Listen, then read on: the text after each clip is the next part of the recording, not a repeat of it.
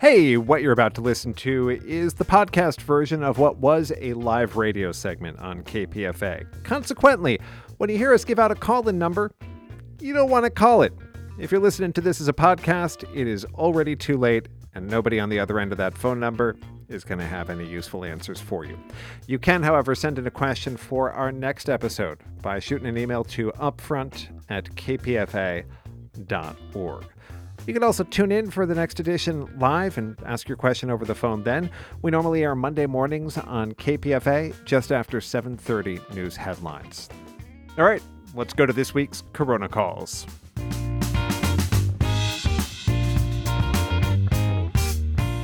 As we do most Mondays, we'll spend the next 20 or so minutes on the latest in COVID science in conversation with Dr. John Swartzberg, Clinical Professor Emeritus of Infectious Diseases at UC Berkeley School of Public Health. Dr. Swartzberg, thank you for joining us. You're welcome. We'll start the conversation now, but just as a reminder for listeners, we'll be taking calls for questions about COVID science and public health in just a few minutes.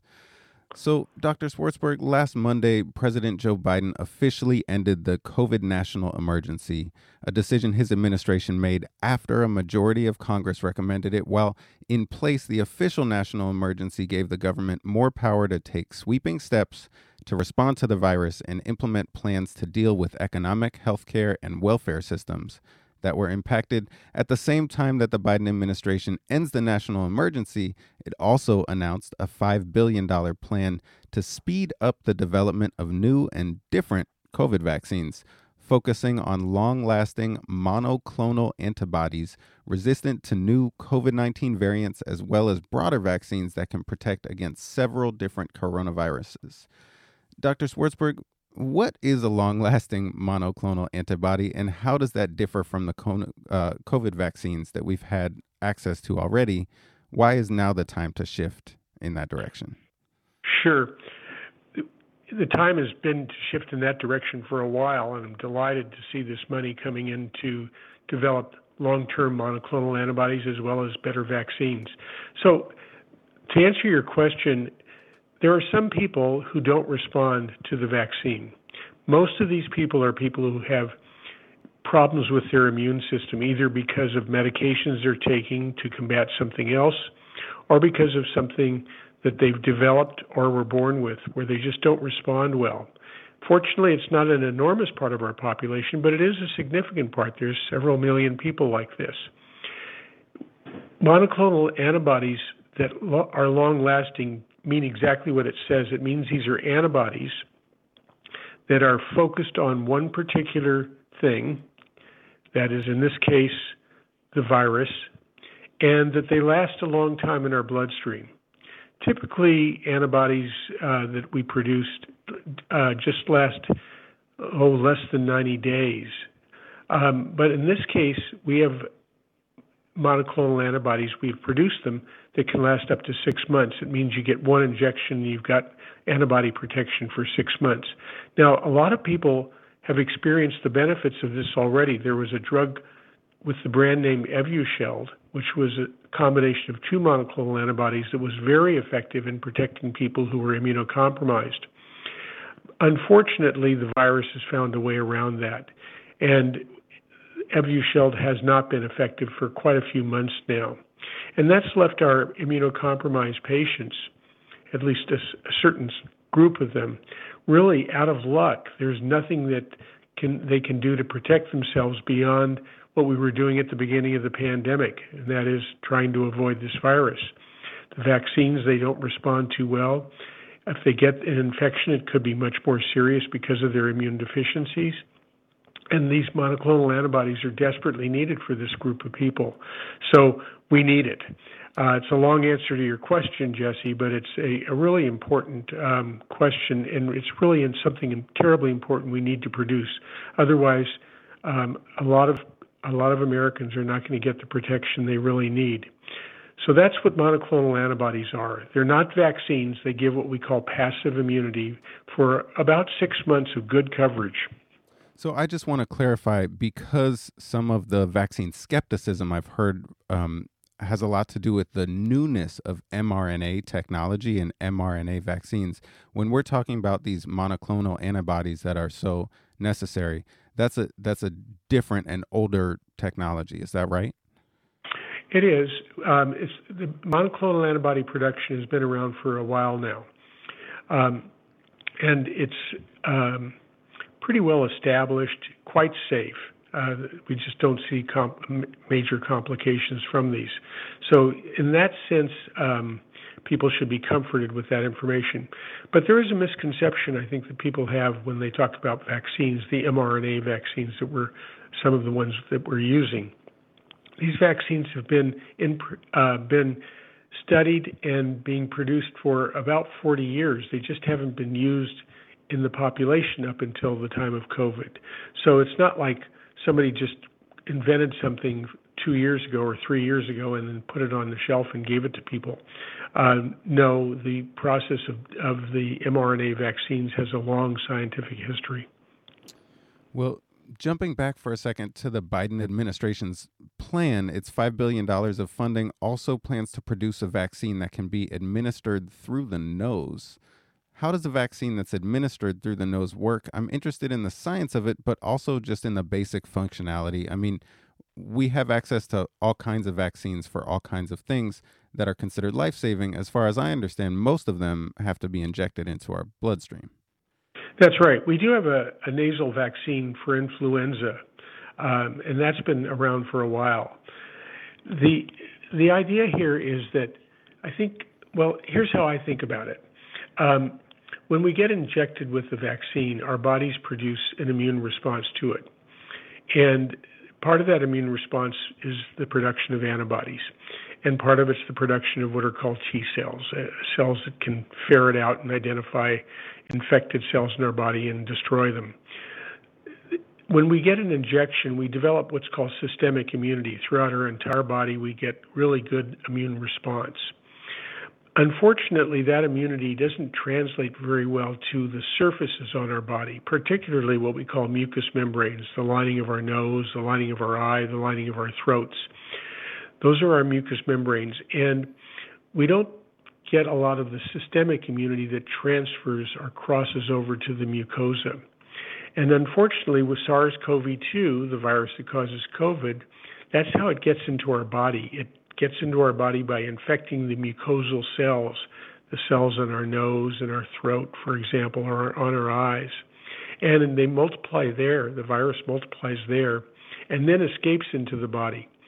So with the current vaccines that we have that are injectable, once the virus goes from the mucous membranes and gets into our system, we can attack it very well. And that's why we see such very good protection against hospitalization and death, because we don't get as sick because we have that protection. The same would hold with previously having had an infection. The immunity we get from that is very good systemically, but the mucosal immunity is not very good. So what this translates to is that if we only have systemic immunity, or mainly systemic immunity, when we inhale the virus can multiply on our mucosal membranes, it can proliferate there, and it can start to invade our body. Once it does that, of course, our immune system that we have with the systemic immunity kicks in. But while the virus is multiplying in our nose and our throat, for example, we are contagious, and we can get symptoms like cold symptoms, sore throat, runny nose, for example. We are contagious to other people. So what's desperately needed is a vaccine that not only protects us against serious illness like we have now, but we need a vaccine that protects us against infection. And the reason we need that is not only to prevent us from getting even cold symptoms, but it is to prevent us from being contagious. So if you think about it, if we could develop that kind of vaccine, perhaps in conjunction with a injection, so you got an injection and then you inhaled the vaccine in your nose, for example, we could not only protect people from getting seriously ill and dying, but we could protect them from getting mildly ill, and we could protect them from being contagious. That would be a game changer. That would be, frankly, if we can do that, the virus is no longer a serious problem for us. Well, let's hope that development goes smoothly. I'm Jesse Strauss in conversation with Dr. John Swartzberg from UC Berkeley School of Public Health, and we're opening up the phone lines for our listeners to call in with questions about COVID science and how to protect ourselves. The number to call in is 1-800-958-9008. We're happy to take your questions live on air or by email at upfront@kpfa.org. Again, the number to call in with your questions is 1-800-958-9008. Dr. Swartzberg, last week was Black Maternal Health Week. I first off just want to acknowledge that on air because maternal health and reproductive rights are absolutely under attack in this country. And the most aggressive impact of those attacks often land on Black communities harder than most. There was also a new study published last week showing that COVID has caused brain damage in 2 infants who were infected as fetuses during pregnancies. Now, let's be clear, 2 is an extremely low number, but this is the first time that a scientific study has shown this direct impact of COVID in a pregnant person on their child. John, what do we know about this latest study? And also for folks who are pregnant or trying to get pregnant, what do we need to know about COVID in relationship to fetal development? Right. Clearly, one of the terribly important questions that we've had from the beginning is, can this virus cross from mom through the placenta to the fetus? And if it can the virus, when it gets into the fetus, damage the fetus? And one of the really nice things that we've seen early on and through the mid-portion and the latter portion of this pandemic is that most of the time, almost all the time, we don't see the virus crossing into the fetus. So we hadn't really confirmed that that was a serious problem. And we hadn't confirmed at all that if it did cross into the fetus, that it would cause any problems for the newborn. Unfortunately, this study that was published in a very good journal, the journal called Pediatrics, identified, as you pointed out, 2 children who were born to moms who had COVID during the 2nd trimester of their pregnancy. One mom had a really serious bout with COVID, as unfortunately people who are pregnant often do. And she had to have her delivery moved up to 32 weeks from the typical 40 weeks because of that. The child was born and was having seizures. And I understand that that child is now on hospice. The other mom had a really mild case of COVID during her 2nd trimester. It hardly did anything, apparently, to her. But the child was born with seizures, and that child died. And that child, at autopsy, the virus was at least rare. There was evidence of the virus in the child's brain. So the concerning thing about these 2 cases, as you point out, they appear to be rare, thank goodness. But the concerning thing is that we've now demonstrated that this virus, at least in certain circumstances, even if you have a mild infection in pregnancy, can cross to the fetus, and if it does, it can cause damage, at least in this case, to the central nervous system, which of course raises the specter of, well, could this mean that children who are born to moms who had COVID during pregnancy, will they start to experience developmental delays that will manifest a number of years later when they, for example, go to school? We, of course, don't know the answer to that. All of this comes back to what is terribly important for people who are pregnant to recognize, and that is that COVID is a serious infection for moms who are pregnant. It's much more serious than it is for women who are not pregnant. And that's an important thing to keep in mind. Something about pregnancy makes moms much more susceptible to having a serious outcome. And now we know that even with a mild infection during pregnancy, the newborn can be affected, and in this case, very seriously. So moms have to do everything they can when they're pregnant to not get COVID. And the most important thing is to be sure that they're vaccinated. Vaccination is shown to not only protect mom against serious outcomes during her pregnancy, but it's shown also to protect the newborns for a number of months because those antibodies that mom gets from the vaccine cross to the newborn. It's really unfortunate that we don't see more pregnant people getting vaccinated, and that's something we have to do a better job in making sure that women are protected either before they get pregnant or certainly in the early stages of pregnancy. The other thing I'd like to just point out before I stop is what you had mentioned earlier, Jesse, about the effects of COVID in the Black population. There was a very important study that was published just, I think, a week or two ago that showed that Black women have much more serious outcomes and a much higher mortality rate than non-Black women in the United States. And the authors of this study, interestingly, showed that this was the case not only for Black women who didn't have access to care because of lack of funds or for other reasons that they didn't have access, but also for Black women who came from very well-to-do communities and very well-to-do homes where they had resources and they had access. Black women have a poorer outcome than white women and other ethnic groups. And the explanation is not clear why this is the case. There is no biological explanation for this. The explanation comes from something about the Black experience here in the United States. Wow. Thank you for taking that deep dive with us and finding that and sharing that information. We're going to go now to the phone lines for questions about COVID for Dr. Swartzberg. We'll start with Jim from Eureka. Jim, you're on the air. Hi, thanks for taking my call. Quick question. Has the CDC made up its collective mind about a booster for people over 55 this spring and for people with immune problems? Quick answer, no. The FDA has to have the first word in that, and the FDA is currently mulling this over.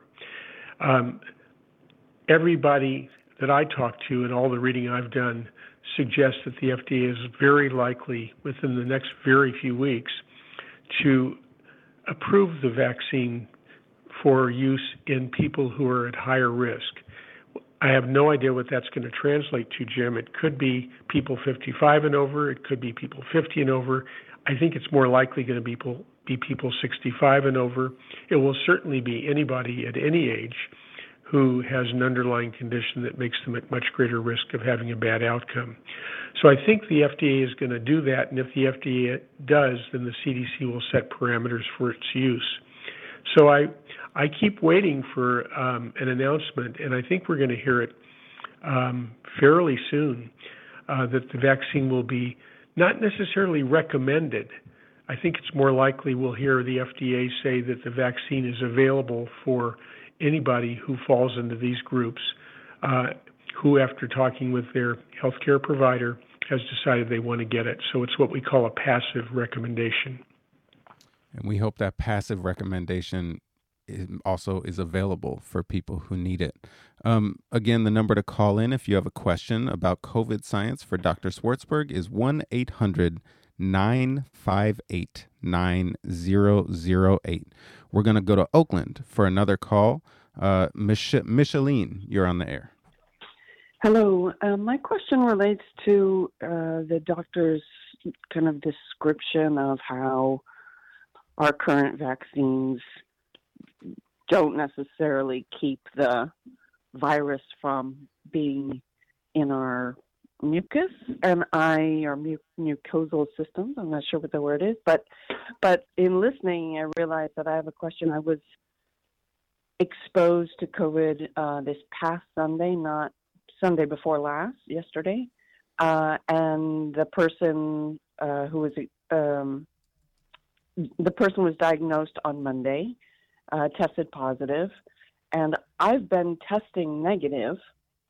But I guess my question is, and I'm not 100% sure it's the right question, but I guess my question is, based on what the doctor just said, is it possible that I actually was contagious or have the virus, but that it didn't somehow get into my system further I'm not sure what the question is there, but I'm wondering if you can say more about that process. Sure. Micheline, that's actually a very important question, at least how I understand it. It's possible to get infected. That is, you inhale the virus, that it multiplies on your mucous membranes like your nose and throat, but you don't get any symptoms. You have what we call asymptomatic infection. And unfortunately, you are contagious if you have an asymptomatic infection.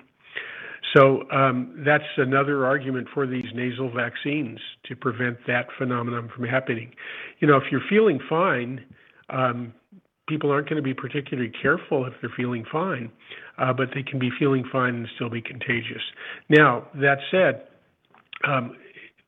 drilling down to your situation, the fact that you were exposed 8 days ago tells us that it's very unlikely that you're going to come down with COVID now. Particularly with Omicron and its subvariants, we're seeing a very short incubation period. That is a short period of time between the time you're infected and the time you become symptomatic. It's usually just a handful of days, just a very few, like 2, 3, 4 days in there is most typical. So it's unlikely you're going to come down with COVID now. The second thing, to answer your question, were you contagious? That is, did you have an asymptomatic infection?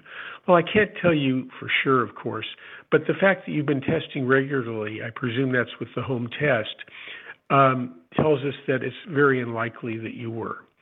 So I think all in all, the news is good for you. You probably were not asymptomatically infected and therefore contagious, and you're almost assuredly not going to come down with COVID from that exposure 8 days ago.